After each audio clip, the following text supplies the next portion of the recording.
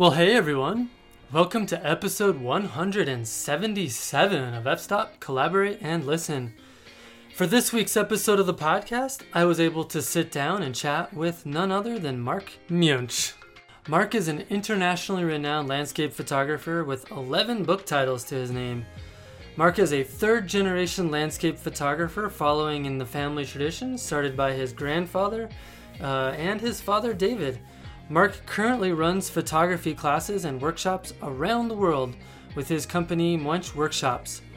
Mark and I discussed some very interesting topics this week, including how he got his start in landscape photography, how his relationship with his father influenced his photography, teaching photography and what he has learned as a result of teaching, creating his own legacy as a photographer, how Mark built his workshop brand and has maintained fidelity to that brand over the years, his new ebook titled The Art of Luminosity, and much more.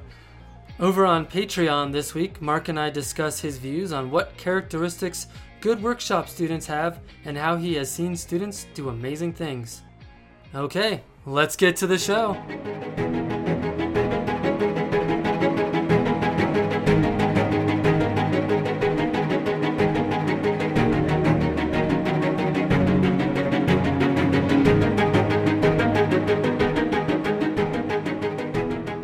Awesome. Well, Mark Munch, thank you so much for taking the time of your busy schedule to join us on the podcast. You're welcome. It's always fun to come and talk shop and photography. Yeah, absolutely. And of course, I would be remiss not to mention that many former guests have recommended you to be on the show. So I'm happy we could finally make that happen. That's great. Yeah, it just took a world pandemic to occur. Here I am. Right. And you know, it's August. Who would have thought that we would still be in this situation? Oh, not me. I was hoping this thing would go, but you know, it's a darn virus. Yeah, what can you do?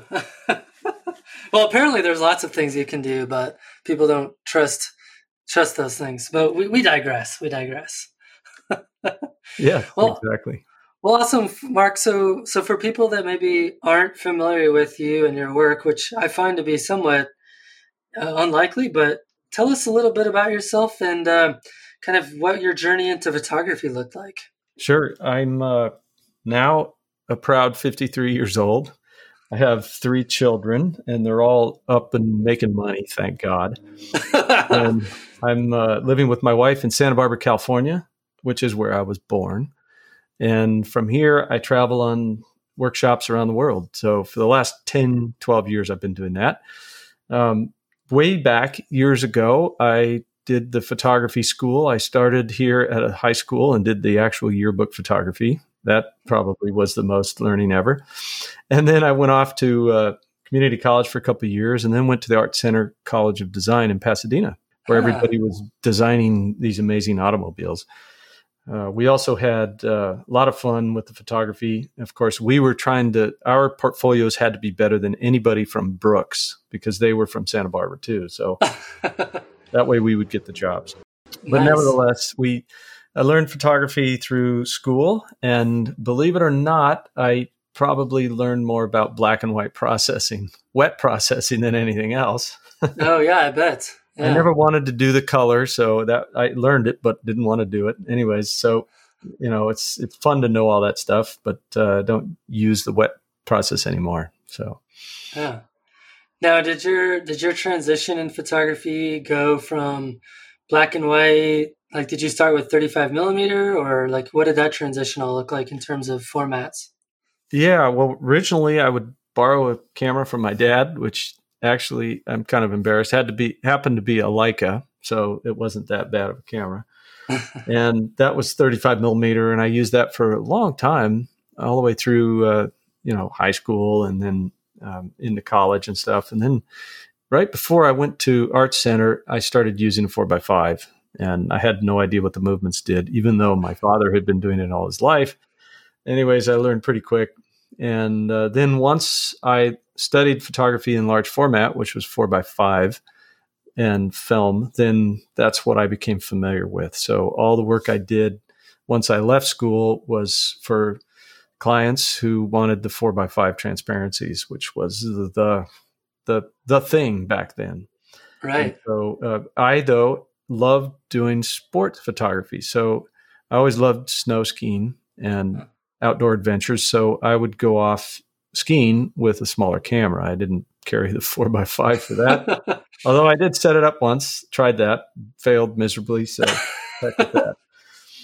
So I started using medium format and 35 millimeter at about the time Canon came out with the autofocus in the lens rather than in the body. So that made my job a whole lot easier. Right. Yeah, it's interesting. I think you're fairly unique in terms of, at least compared to a lot of other people I talk to and how they got into photography, and that you come from a line of photographers. In fact, on your website, you kind of coin yourself as a third generation photographer, which I think is pretty awesome to be able to even say that. Did you always know growing up that photography was going to be a part of your life for the rest of your life, or is it something that you fought? Like, what did that look like? Yeah, I can't say there was a day where I had the aha moment, but I do remember when I was young, I don't know, 6 or 10 or something like that, people would ask me, or what am I going to do with my life? As adults love to do. Right. Look for kids that way. So unfair. It's not fair.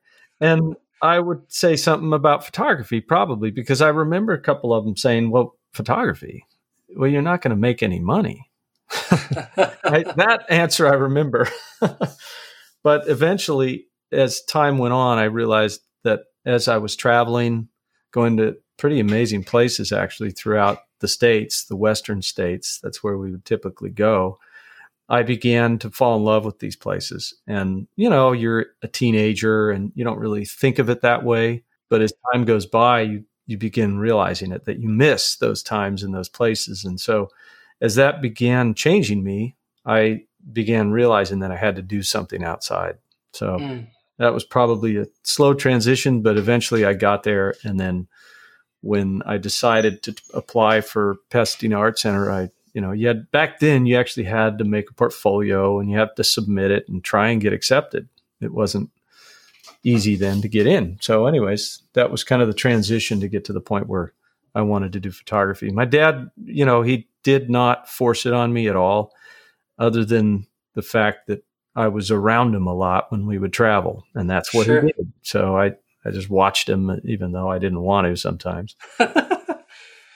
Yeah, I was curious, spending a lot of time with your dad, it's something that I kind of wish I could pass on to my son. He absolutely has not taken any interest in photography at all. And I try to take him on as many trips as possible. And every time I try to show him something, he's like, oh, okay, well, he kind of rolls his eyes. He's not really into it. But, do you kind of, hindsight being 2020, do you feel like that experience growing up with your dad, who was doing photography so prolifically, did that have a significant influence on your work as it is today? Well, I don't know what came first, either the understanding that he was doing well, and he was doing really well in the 70s and 80s and even through the 90s when I was working for him. So financially, that picture made a whole lot of sense for me to pursue, because he couldn't keep up with the demand. So just on that level alone, it influenced me to go into photography. And that's, different than the philosophical reasons for going into photography.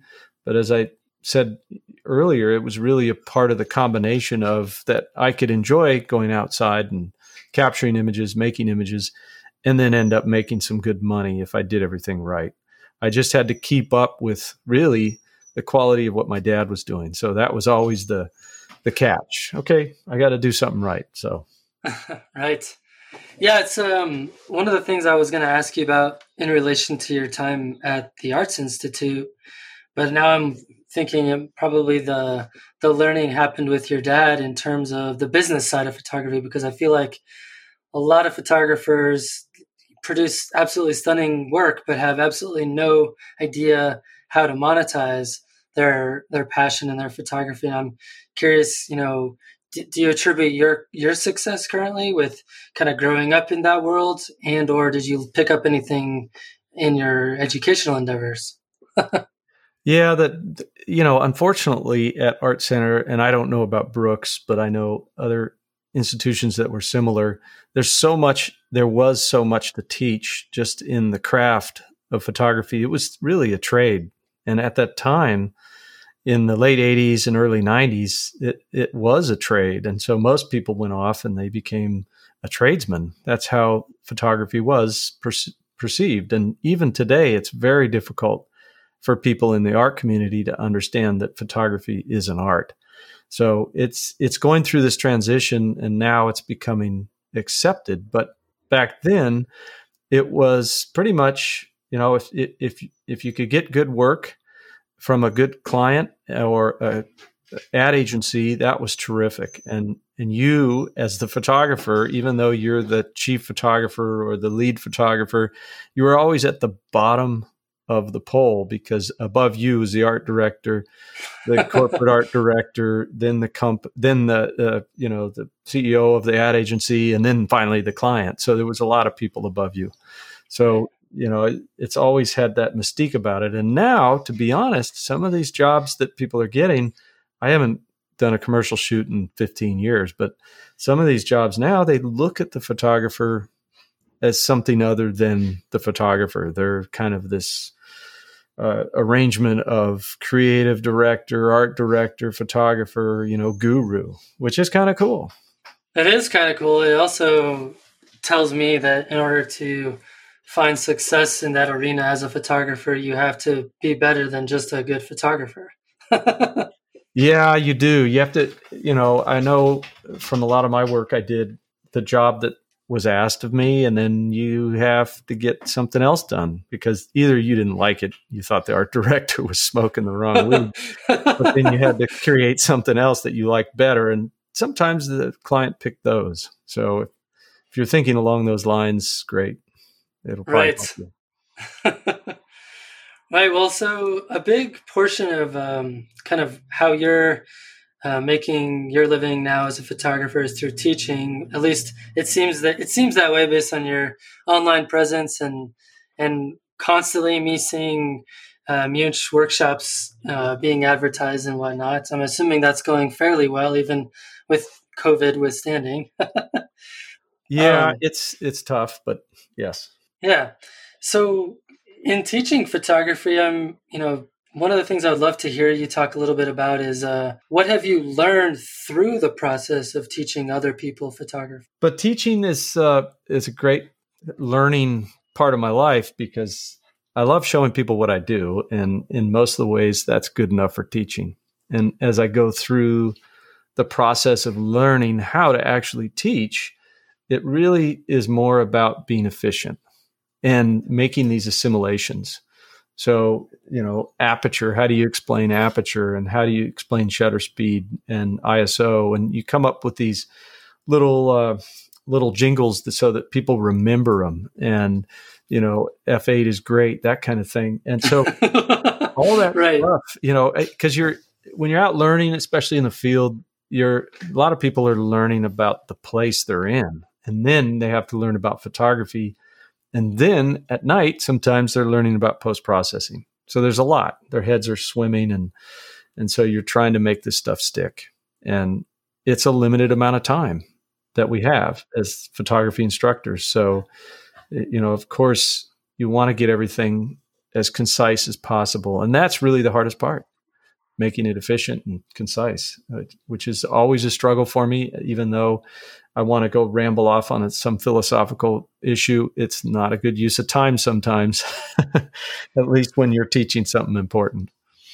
Yeah, what I found challenging about teaching is that typically there's going to be a fairly wide variety of skill level and experience level in the room. And so it's hard to make it not too complicated to where the newer photographers don't have any idea what you're talking about, but not making it too boring so that the experienced people are falling asleep. Yes, that's very true. It's easier done with post-processing, because you can show some little trick that's over most people's heads. And then the advanced folks wake up and go, oh, that's cool. And that keeps them going for at least a half an hour. No, I'm just kidding. Right. So through teaching all these years, I'm curious, what else do you feel like you need to learn in photography that you maybe have realized as a byproduct of teaching? Oh, good question. I think that what we are able to do with our work is the philosophical question. And, ideally we do something that changes the way people perceive things and for the better. So and this is one of the reasons I think it's good to talk about a body of work and how that when you start creating something, most of the time we're creating something for instant pleasure. And by instant, I mean for that image. Make that image look as good as it can be and composed in light and then post-processed. And that's the piece that we're working on. But what I am struggling with and what I will keep struggling with is to make that bigger picture where it's not just one image, it's a series of work and it's a philosophy that I'm trying to get across in my work. It came from years ago back at Art Center, actually, and hearing some of the better professors talk about the way that they understood photography and the way they dealt with photography. And to me, that gave it that extra step, that extra elevated feeling of not just importance, but credibility. Yeah, it's funny you mentioned that because it's something that I've been putting a lot of thought into the last, probably 9 months now. I've really been, that question keeps kind of nagging me, like, what, you're making decent photographs, but what's the point? Because I feel like if you don't find that larger purpose or create a body of work that is kind of bigger than the sum of its parts, it almost feels like, I don't know, it can kind of get boring or redundant in some ways. I don't know if you've found that at all. Like, it's like, okay, I know how to take a good photo, but what now? Oh, I can tell you, it's when we were doing well in what was called the stock photography business, the simplest of pictures, like the Windows screensaver desktop file, right? Just a green field with green and blue sky and a couple clouds. That's what sold. And so the simpler it was, the better it sold. And there's another side story, but when people would call and ask for that picture, you should have heard all the adjectives lined up together. It'd take about a half an hour for these art directors to get done with their spiel. And then what they would pick was that simple little field of flowers. So it's pretty ironic what people end up with. And those types of images they are still today very easy to capture. Not always as good as the other, but nevertheless, the concept can be repeated and repeated and repeated. And yes, it does get kind of boring. And I remember thinking back, it's kind of when we went from film to digital that I started seeing new work come from other photographers in the landscape world. And it was exciting and it was new. And I think a lot of it had to do with post-processing. Mm-hmm. So that took it from where I was kind of in a boring, stagnant place to somewhere new. So that was really a good transition. And now I think, how you find that transition out of what you're good at is one of the things that an artist has to do, because they shouldn't always repeat themselves over and over. So what kind of directions are you trying to push your photography now in terms of creating collections or something larger than the single image? Yeah, there's a couple concepts that I've used for years and years that have kind of guided me through what I think is the best work I've done, even though it might not be anything anybody's seen, but it's what I like. And it's the concept of freedom, which is difficult to portray in a picture, especially a landscape picture. But that's always floating around in the back of my head. That's something I want to portray. You just need a bald eagle and an American flag. Come on, Mark. Exactly. I know, it's really simple, right? I should know this by now. I'm just kidding. No, that's perfect. Yeah, there is an easier way to do this. Ding dong. But the other ideas that come up are really have to do with that wild wilderness. And it's one thing to show a wild place and with dramatic light, but to really make it look wild, I only have a couple pictures that I think I've been able to do that in. And so it's kind of that those two things keep coming along in the back of my head when I'm creating images. And, I have to fill these in places when I'm on workshops and teaching. And then all of a sudden, I'll be standing there talking to somebody, and I'll turn around and there it is. So it's not always something that I can articulate and say what it is. It's just a magical mix of different items that come together. Mm. You just answered my next question, because I was going to ask you if you've figured out what types of elements in a scene kind of evoke those realizations for you. It sounds like it just is or isn't. I'd say gold, crystal, and platinum. Those two elements that make a lot of money. Oh, no, make a good picture. I think there's always this talk about subject, light, and composition, and what's the most important. So I go back to the basics of photography to answer this, which is really the subject. And you can pretty much dress that subject up into great light and composition. But if you don't have that subject, it's not going to be compelling. So that's kind of along with what I'm talking about. And the subject could be a concept that you're thinking of, and how you're trying to portray that concept is even the subject sometimes. But honestly, I think that we, just like when our eyes go to eyes in a picture, right? When we see this People magazine, and first thing you look at, it's not always the greatest contrast. It's the eyeballs. And who knows, there might be some other shapes that we're attracted to as well. But nevertheless, those eyeballs get our attention. And with that concept in mind, you have to kind of break down the physical elements in your picture and find out what it is that's going to be that compelling subject.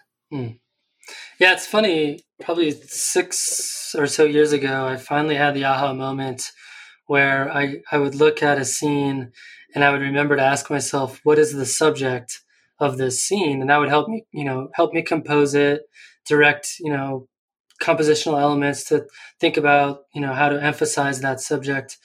And then I think in the last couple of years, I've had like another aha moment that's like on top of that. It's like, no, like what is the actual subject? Because I think we often get, as landscape photographers, we often get stuck in this idea that the literal object is the subject. And I think true art, sometimes I feel like you kind of need to transcend that.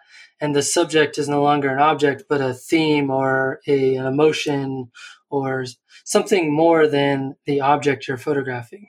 I totally agree. Yes, that's exactly what should be filling your head. And it always doesn't when you're out. Sometimes you just want to find some good light. I was going to say, let me find some good light, please. Yeah, I was going to say it. Like, as much as I keep telling myself these things, I find when I'm in the field, it becomes really difficult to, remember that. It's like, oh, right, there's more than just the object that I'm trying to make a photograph of here.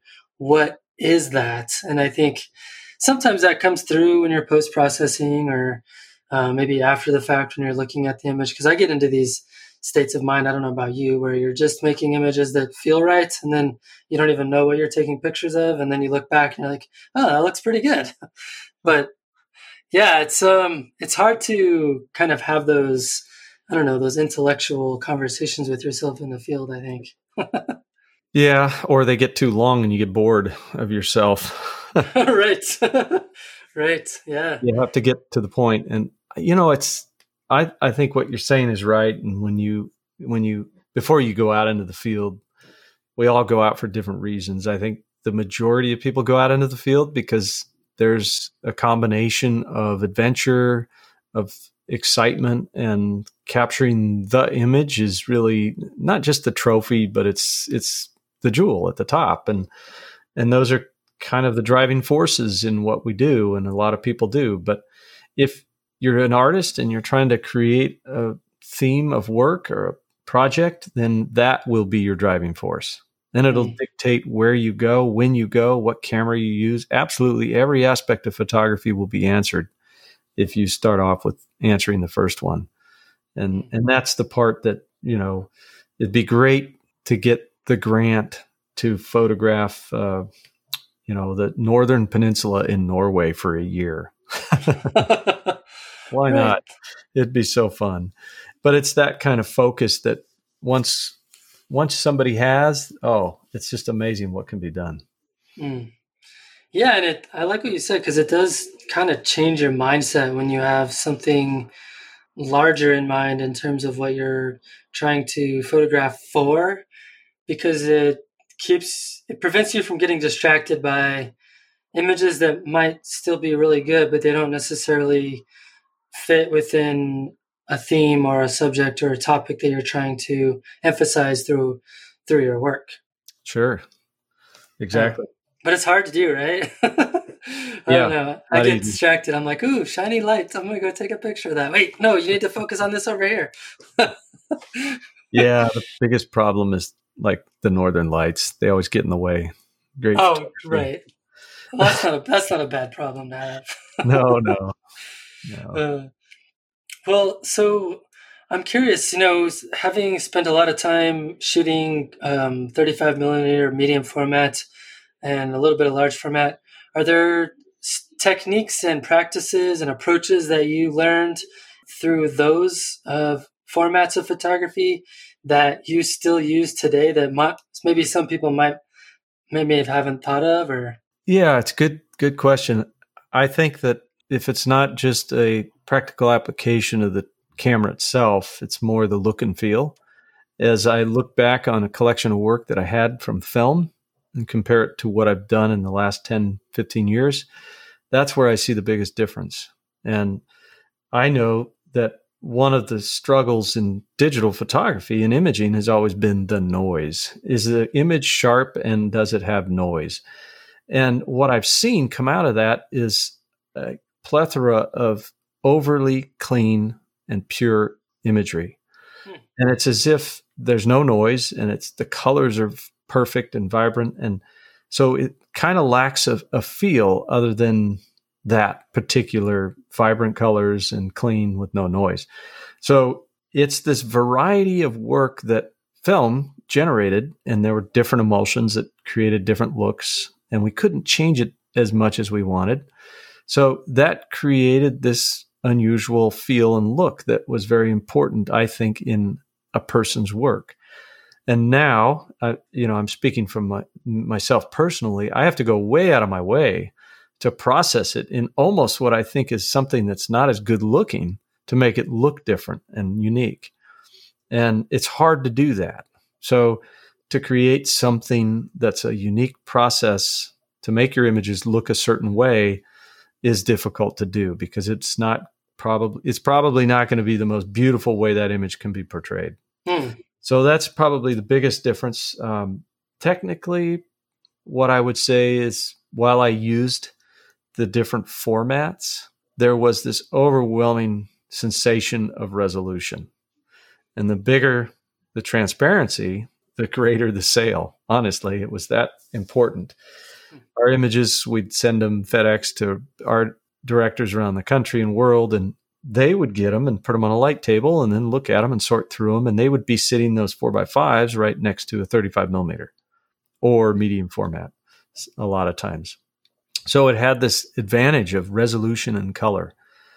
And so that portrayed into the work I do today. So I've used the Hasselblad, worked with Hasselblad, and now Fuji. I started using the Fuji medium format camera, GFX 100, just because of the resolution, not so much because there were such better colors or detail or anything like that.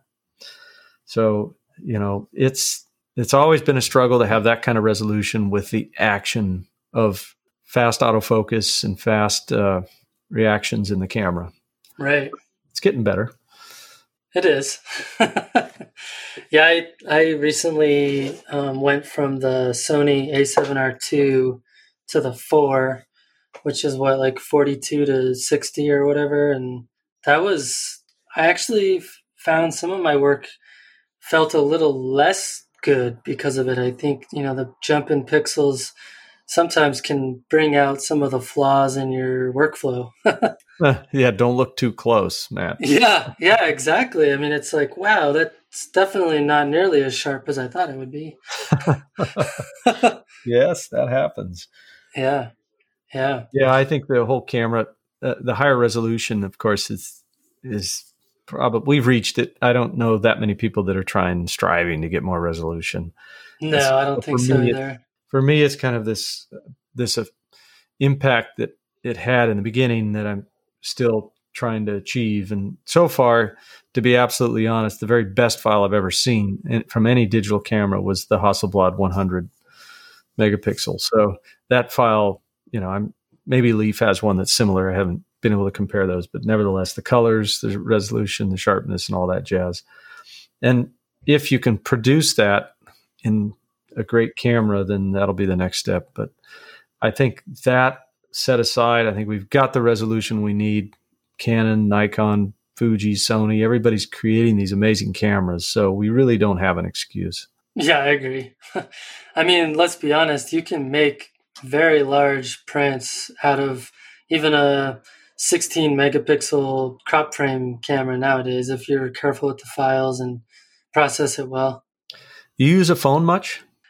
Right. I mean, it's kind of the same idea, right? I mean, Apple phones, same thing. I don't. I mean, it's I still have an iPhone 7, so it's a little older, but yeah, you can make some pretty amazing stuff with just an iPhone. Right.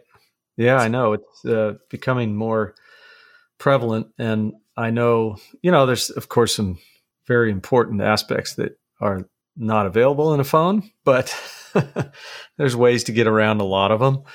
And I think the phone is a great tool. I use it for teaching often to get somebody to think about what they're shooting. And a lot of times, the first thing somebody does when they walk out to a scene is they set up a tripod. Right. And they've just planted themselves in probably the worst possible place. And then typically it's at head high. So it's really a great tool to get people out of that mode and into moving and motion until you find the right shot. And sending somebody out to take a bunch of pictures with the phone is a great way to go. Great way to learn, see. Yeah, and what I like about the, I'm not sure if the later iPhones is the same, but I'm pretty sure it is. But I have the iPhone 7S, which has the two cameras, two different focal lengths, and it's more or less equivalent to 24 millimeters and 50 millimeters. So it's so like you can test different focal lengths as well, just right on the camera, and kind of see what the scene will look like. Yeah, which is pretty cool. It's very cool. I have the newer one that has the three cameras. Lenses, I should say. Yeah, and the wide 13 or whatever. Yeah, the wide is just uber wide, which is fun. It can do some nice distortion if you want it to. Right. Yeah. Well, so the other big topic I wanted to touch on with you, if you're up for it, is I was hoping if you talk a little bit about what your approach has been throughout your life to kind of carve out your own photographic style and career, having followed in the footsteps of your legendary father, because obviously he was a prolific photographer, had his amazing body of work, and you too also have an amazing body of work and have kind of taken your career in its own trajectory. So I was curious, what was your approach to kind of separating yourself a little bit from him, to kind of make yourself stand out in a different way? Right. I think it was snow skiing. I started finding the adventure in life by downhill snow skiing and going out on backpacking trips. And so eventually it became cross country or mountaineering, ski mountaineering. So we would go out on these adventures, and that's where I had the best time. And so through those experiences, I was creating pictures of my friends hiking and climbing and skiing and all that. And when I first started applying to some of the stock agencies right out of school, those are the pictures they picked and started marketing and licensing. right away. So it was something different than what my father had done. And at that time, there really weren't a whole lot of photographers doing this. And so, back then it was very restrictive based on if you had a channel to the publishing world. And because I did have that channel, my father had been in it his whole life and my grandfather had been there, that I had this clear street right to the publishers, which was through the agencies, and we had magazines calling us. So as long as I supplied them with something they wanted, I had that access. So I can never forget that, because that was a great moment, was being able to show the art director at National Geographic some of my images. And I was only out of school for a year or two. So, but what it was this combination of somebody out in the wilderness, and not just for perspective, but just for the whole concept of having that wild freedom to go out and do some pretty amazing things. Yeah, and obviously you've figured out some formulas to success on the business side of things in terms of creating your workshop empire, as I like to call it.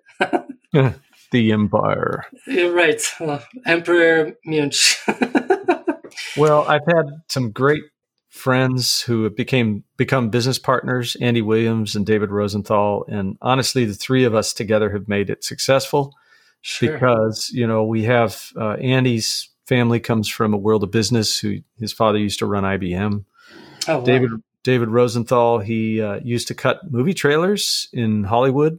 So he would create the movie trailer that would sell all these movies, and for a lot of the big studios. So he was in there doing that all day long. I don't know how he sits so long, but the guy, so he's doing a great job cutting and editing, and brings that skill and that knowledge into the world of photography. And I'm kind of the artistic version of the group, and I bring in the world of photography. So the combination of the three of us have really worked well together to create our empire. And from our real love of photography, it grew into what it is today. And a lot of that was just word of mouth. Hey, you want to go here? Sure, let's go. Here's the tuition, sign it and go. And then after filling classes for 3 or 4 years, we started in 2007. And then after filling a couple classes for 2 or 3 years, then we got a little more serious because we realized it was working, and added 10 classes one year. And, it was a lot of work to fill them, because we went to Africa, and it was a lot of money. But we had the greatest trip ever. And the people that went on that trip still keep coming back. So, each trip we just kept upping the ante and making it more exciting, more better, and teaching them as much as we could. So all that combined together has made us what we're doing now. And since then, we've hired some great staff. In other words, photographers who lead and teach besides us. So, Randy Hanna, Kevin Pepper, Lisa LaPointe, Michael Strickland, and Greg Vaughn, and Wayne Suggs, and, to name a few, and Richard Burnaby.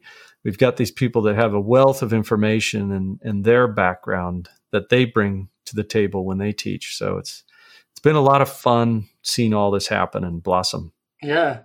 One of the things that I was really curious about, looking at your diverse list of instructors and knowing that the name of your company is your last name, which, you kind of have a brand that you're trying to uphold, I'm assuming, to some degree. How do you ensure the fidelity to that brand, and how you teach photography with the variety of instructors that you bring on board? Yeah, great question. So we always have, if somebody hasn't taught workshops before or doesn't have a history of workshops, then we have to have them come on many trips before they start leading their own trip. So during that sort of period of time, we're teaching them how we would lead, and then they learn by osmosis. Aha. And absorbing and realizing what needs to be done. We have, before each workshop, we have weeks and weeks and weeks of pre-production. So that means we go down the logistics of what's happening for sunrise, before you get up for sunrise, breakfast, how long the drive is, do the cars have fuel, and how long is it back to the restaurant? Can somebody call ahead, or whatever it takes? And we go through all those steps so that they're all well prepared. Because it's a lot of logistics, really. Yeah, And right. you get those logistics right and spend enough time on them, you have a plan B in case, well, not a world pandemic, but if something happens, and, sometimes there might be another group at the spot you're trying to go. And so that happens in this amazing world. Then you have to go down the road to something else, and things like that come up. So it's a whole logistical nightmare that we need to smooth out, and they start learning how to do that. And we really find these people that are enthusiastic about their photography. Mm-hmm. And if they are, then that's a perfect combination, because they're going to share what they love, and then they have the logistics to get it done. And those are the two keys. Yeah. So it sounds like you meet a lot of your instructors because they are also have been students at your workshops. Am I hearing you? A couple, to be honest. Yeah. In fact, a lady named Savani Babu has been on a bunch of workshops, and then we've asked her to help lead a couple of them with Wayne Suggs, who was actually a student on one of my classes at Santa Fe Workshops years ago. And when Wayne and I met, it was a lot of fun. Enjoyed our company, and I just stayed in touch with him. And eventually, he was able to spend more time in photography. And I said, "Hey, why don't you think about leading a couple trips?" And then one thing led to the next. We've had other people that come and help us in the same way. Michael Strickland, he was working up at Really Right Stuff, right, and said he wanted to come, see if there was any work we had. And so I had a beer with him. He started joining me with do a couple Lightroom classes. I realized he was really good at what he does, and he had a whole different vibe to him because he was working in film. So it was a lot of fun to have his input and his encouragement from a whole different world than digital, even though he knows digital. So we just find people that are interested. Some of them seek us. We seek some of them. So it's a big difference. Yeah. In addition to the qualities you've already mentioned in terms of, you said enthusiasm and logistics, and it sounds like they have to be good at following instructions. What other qualities do you look for when you are recruiting instructors to work for you? Well, I don't know that there's been a recruitment of, we find people, we hear their names, and then we talk to them. And in those conversations, it's probably a series of conversations, and we have to make sure that they have the skills or the chops to do all these different things. And a lot of it's just dotting the I's and crossing the T's. You've got to be able to do that to get out in the field. When things don't go right, you have to have everything in order. Otherwise, you'll lose it. And, because sometimes you're in a place where you're not going to have help. Maybe there's no Wi-Fi. Maybe you have to use a sat phone to get medical help. Whatever happens, you've got to have a plan for it. And all those things are priorities, first of all. And then assuming that the person has good work and they're enthusiastic about teaching it, that's the key. So if they have those three traits, then they're pretty high on the list. Nice. Cool. Yeah, that the whole logistics and, the what if scenarios are the things that keep me up at night in terms of teaching workshops. I know I was actually teaching a workshop with a friend of mine out of Yosemite back in February. And one of our students, we were leading a hike up to Upper Yosemite Falls, and one of our students, he was having a really hard time physically getting up the trail. I think he just, didn't necessarily know what he was getting into for that day. Sure. And so we kind of had to make a decision on the fly, like split the group up. I'll continue up the trail while he makes sure that guy gets back down safely. So, but it's one of those things like we didn't pre-plan that. We just on the fly just had to make a decision that made the most sense. Well, it's very important. It's one of the reasons we have 8 guests typically to 2 instructors. Right. And that changes depending on the trip. So if I'm going, in particular, we go to Canada and do some great trips up there. And we have a local who works with us. He's also a photographer, and he's more of a guide, though. He knows photography. He teaches it. But, he has an expertise in the local areas where we hike. And that knowledge is what we look for as well. So some of our guys, some of our people are from different regions in the world. So we have a guy in New Zealand, Neil Prothero, who works there and owns a B&B and leads our trips there along with one of us. And then we work with a guy named Skarpi Trainston, who's in Iceland. And we have a bunch of different drivers and guides in Africa. And we have Cody Duncan, which is kind of funny. Cody lives in Norway right now, in Lofoten. And Cody climbs every damn mountain in Norway, I think. But he is from Santa Barbara. And his father is Seymour Duncan, who created the famous bridge on the electric guitar. And so Cody just took off and did his own life over there in Norway. And he's got more knowledge of Norway than most of the locals. Yeah. And that's what's so valuable to us. Had him on episode 81. Oh, very cool.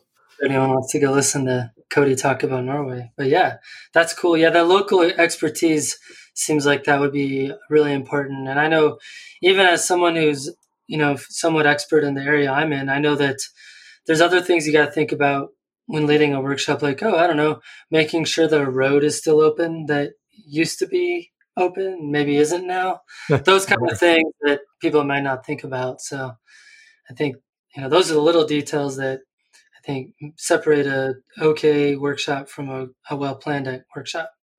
Sure. Yeah. If it's actually been scouted the day before, we have some horrific examples of things that we did wrong years ago, but sure, I won't try and learn elaborate as you go sometimes. Well, yeah, especially if you get off the main track and you're going down a different road than you had planned. So minor detail.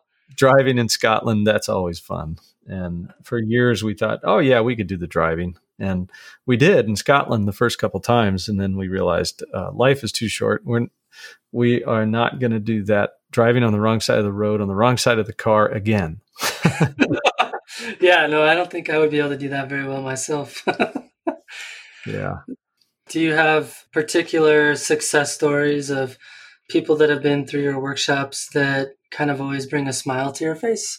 I mean, obviously, I don't want you to ostracize some of your students or anything like that, but, are there particular stories that kind of always make you, think fondly about a certain student? Oh, certainly. We've had, I'll tell you a story about a woman who, it's a little bit sad, but, she was such an amazing person. I love to bring her up. She started on some of our first workshops, and she was a physician from Italy, originally from England. And she was well educated and had a difficult time in the outdoors, but did the trips with us because she wanted that kind of skill, that kind of knowledge. And one of the best moments was when I would hear her calling from across the field, Mark, I can't do something, whatever it was. And I would go running over and I would reach around and pull off her lens cap. So that was the beginning of it. But she created this amazing book of moonrises and moonsets from her room as she was literally dying of a tumor. Oh, wow. And so, it even gives me chills to this day to think about it, because she knew she had a vision and she had to fulfill it. And she had this great focus in creating that book. And it's just an outstanding collection of these moonrises and sets over the course of about probably 8 months, almost a year. And so, projects like that really mean something. And she sent us a book before she passed away. We've had people that, one of the first, a friend of mine who used to work with us would wake up the group early in Yosemite, and he got a group up pretty darn early, and they were all ready to go to breakfast. And he said, nope, we're going up to Tunnel View. And everybody complained and bitched and moaned. And anyways, they got to Tunnel View, and then poof, the fog lifted. There was new snow on everything. And it was epic light, as epic as you can imagine. And one of the guys on the trip lined up and knew the Ansel Adams frame and took the shot. And since then, he's been on the cover of magazine. That picture's been on the cover of magazines and won contests, and he's done really well on that. And he's a good friend of ours. We call him Commander because he was Bill Tody is his name. He was the former commander of a nuclear submarine. Oh, cool. So that must be one of the coolest parts about teaching workshops over the years, is that you get to meet such a diverse group of people that if I had to guess, they probably enrich your experience just as much as you enrich theirs. 100%, 150%. Yes. And when they come back on trips, you get to know them a little differently and better. And some people have been back on, 5, 10, 15 trips. And it's not, that we can teach them as much as we did in the first few trips. It's just that they pick something up on the 5th trip or 6th trip, and that depends on how they feel, how we're teaching, and they get enough out of it to keep coming back because, we're learning about how to teach this stuff, and we don't always give the right tip at the right time. I want to say I do, but I don't. And so when they need to hear something and when they absorb it is always a different time. And so as these people learn to be more comfortable with us, they start sharing with us what their inhibitions are or what restricts them from doing what they want to do. And pretty soon you can start giving them real good advice about making photography a certain way once you start understanding them. Mm-hmm. Yeah, I think that's one of the funnest parts about teaching, is just getting to know people and trying to figure out the best way to provide them with value as an instructor. It was funny. That was one of the aha moments I had last time I taught was, 5 different students at the same location. I can probably offer all 5 of them something, but it's probably not going to be the same thing. Yeah, that's right. Yeah, you can't pull the sorry, Adams, but the Ansel Adams anymore and get up in front of 60 people and tell them your aperture. Right. Yeah. I'm sure he said more than that. I'm only kidding. Hope he doesn't roll in his grave. But honestly, I think nowadays, with the way photography has evolved, there's so much to it that you really have to pick a good time to try and say the right thing in the hopes of getting somebody propelled to the next step. Yeah. Awesome. Well, speaking of teaching, I would love to hear about your online teaching offerings. And I understand you also have a new ebook. Yeah. The Art of Luminosity is a book I just created, and you can find it on our page. If you go to munchworkshops.com and to the resources page, you'll be able to or log into our newsletter. We'll send it to you. And you can also request it on our page as well. So send us an email or sign up for our newsletter and you'll get it one way or the other. What kind of stuff do you cover in the book? I get it. I got into the topic because it wasn't just to create a series of books, even though it might end up being that in the end. My first one was really about composition. And this is really more about the light.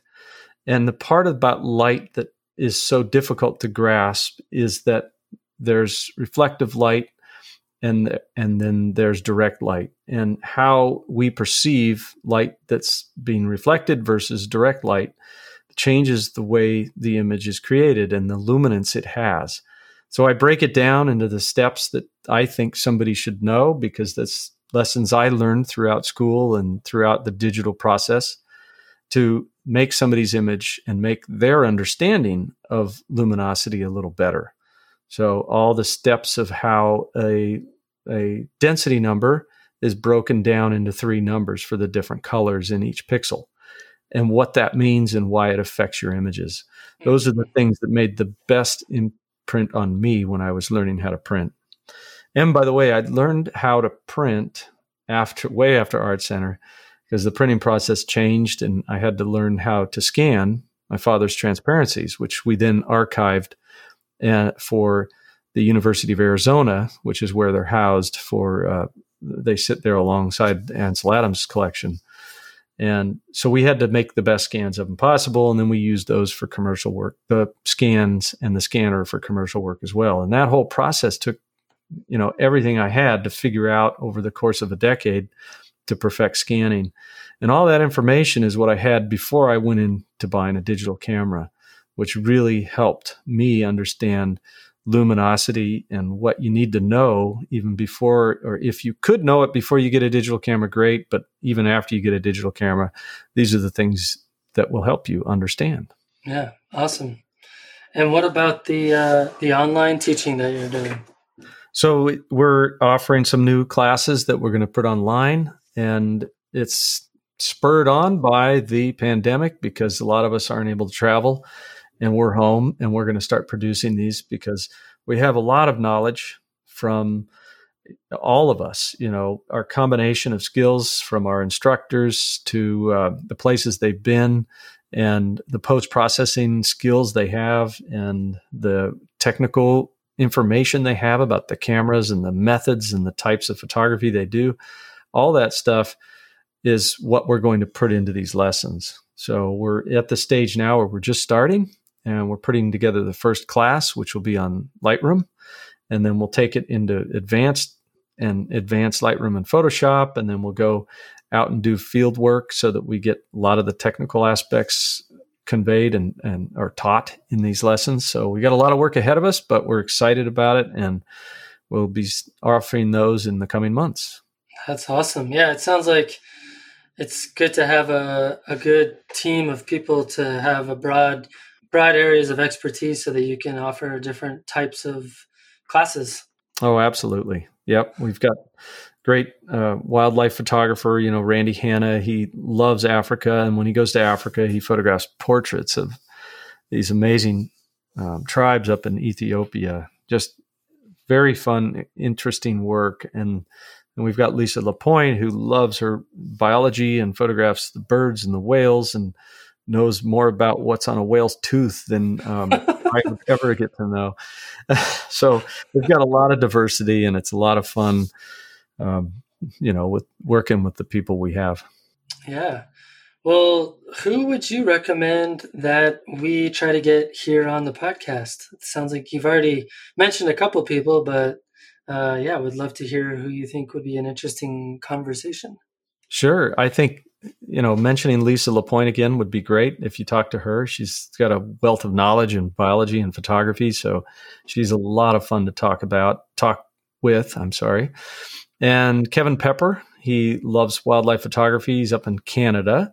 He's another one of our photographers who would be a thrill to talk with. And has a history of teaching workshops. So he's got a lot of fun stories, and he was instrumental in getting us to Mongolia, which is, I just visited Mongolia on one of our workshops with him last year. And I can't tell you what an amazing country and times we had. So Kevin would be a lot of fun. I'm also going to throw out there a couple names of some of our students or guests. And these two people are very into photography, in fact, inspiring in that sense. And it's Ella and Knapp Hudson. And I'll send you their link. But essentially, Knapp used to work help produce photographic fine art paper. So he's got a history there of creating these amazing papers.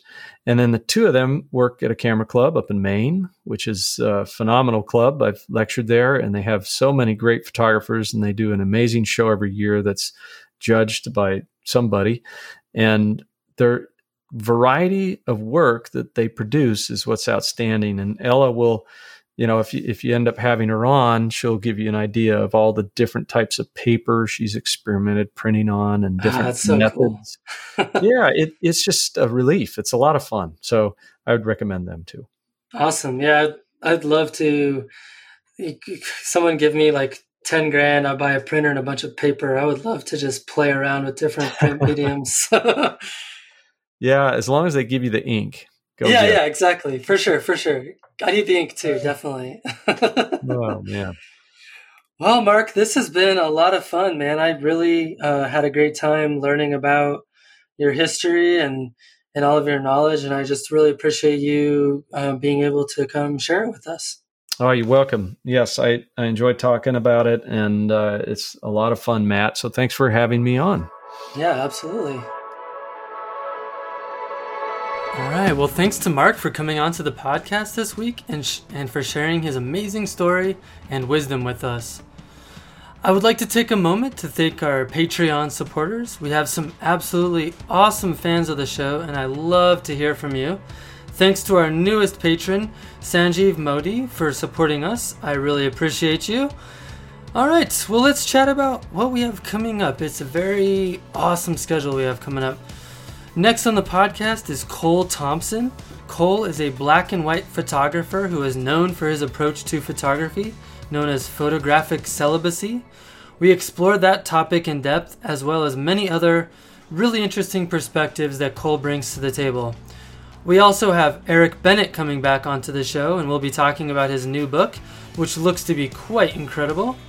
I also recorded with Nikolai Alexander. He's an interior designer living in Denver, and we discussed a lot of topics relevant to photographers and how photographers can best partner with other artists.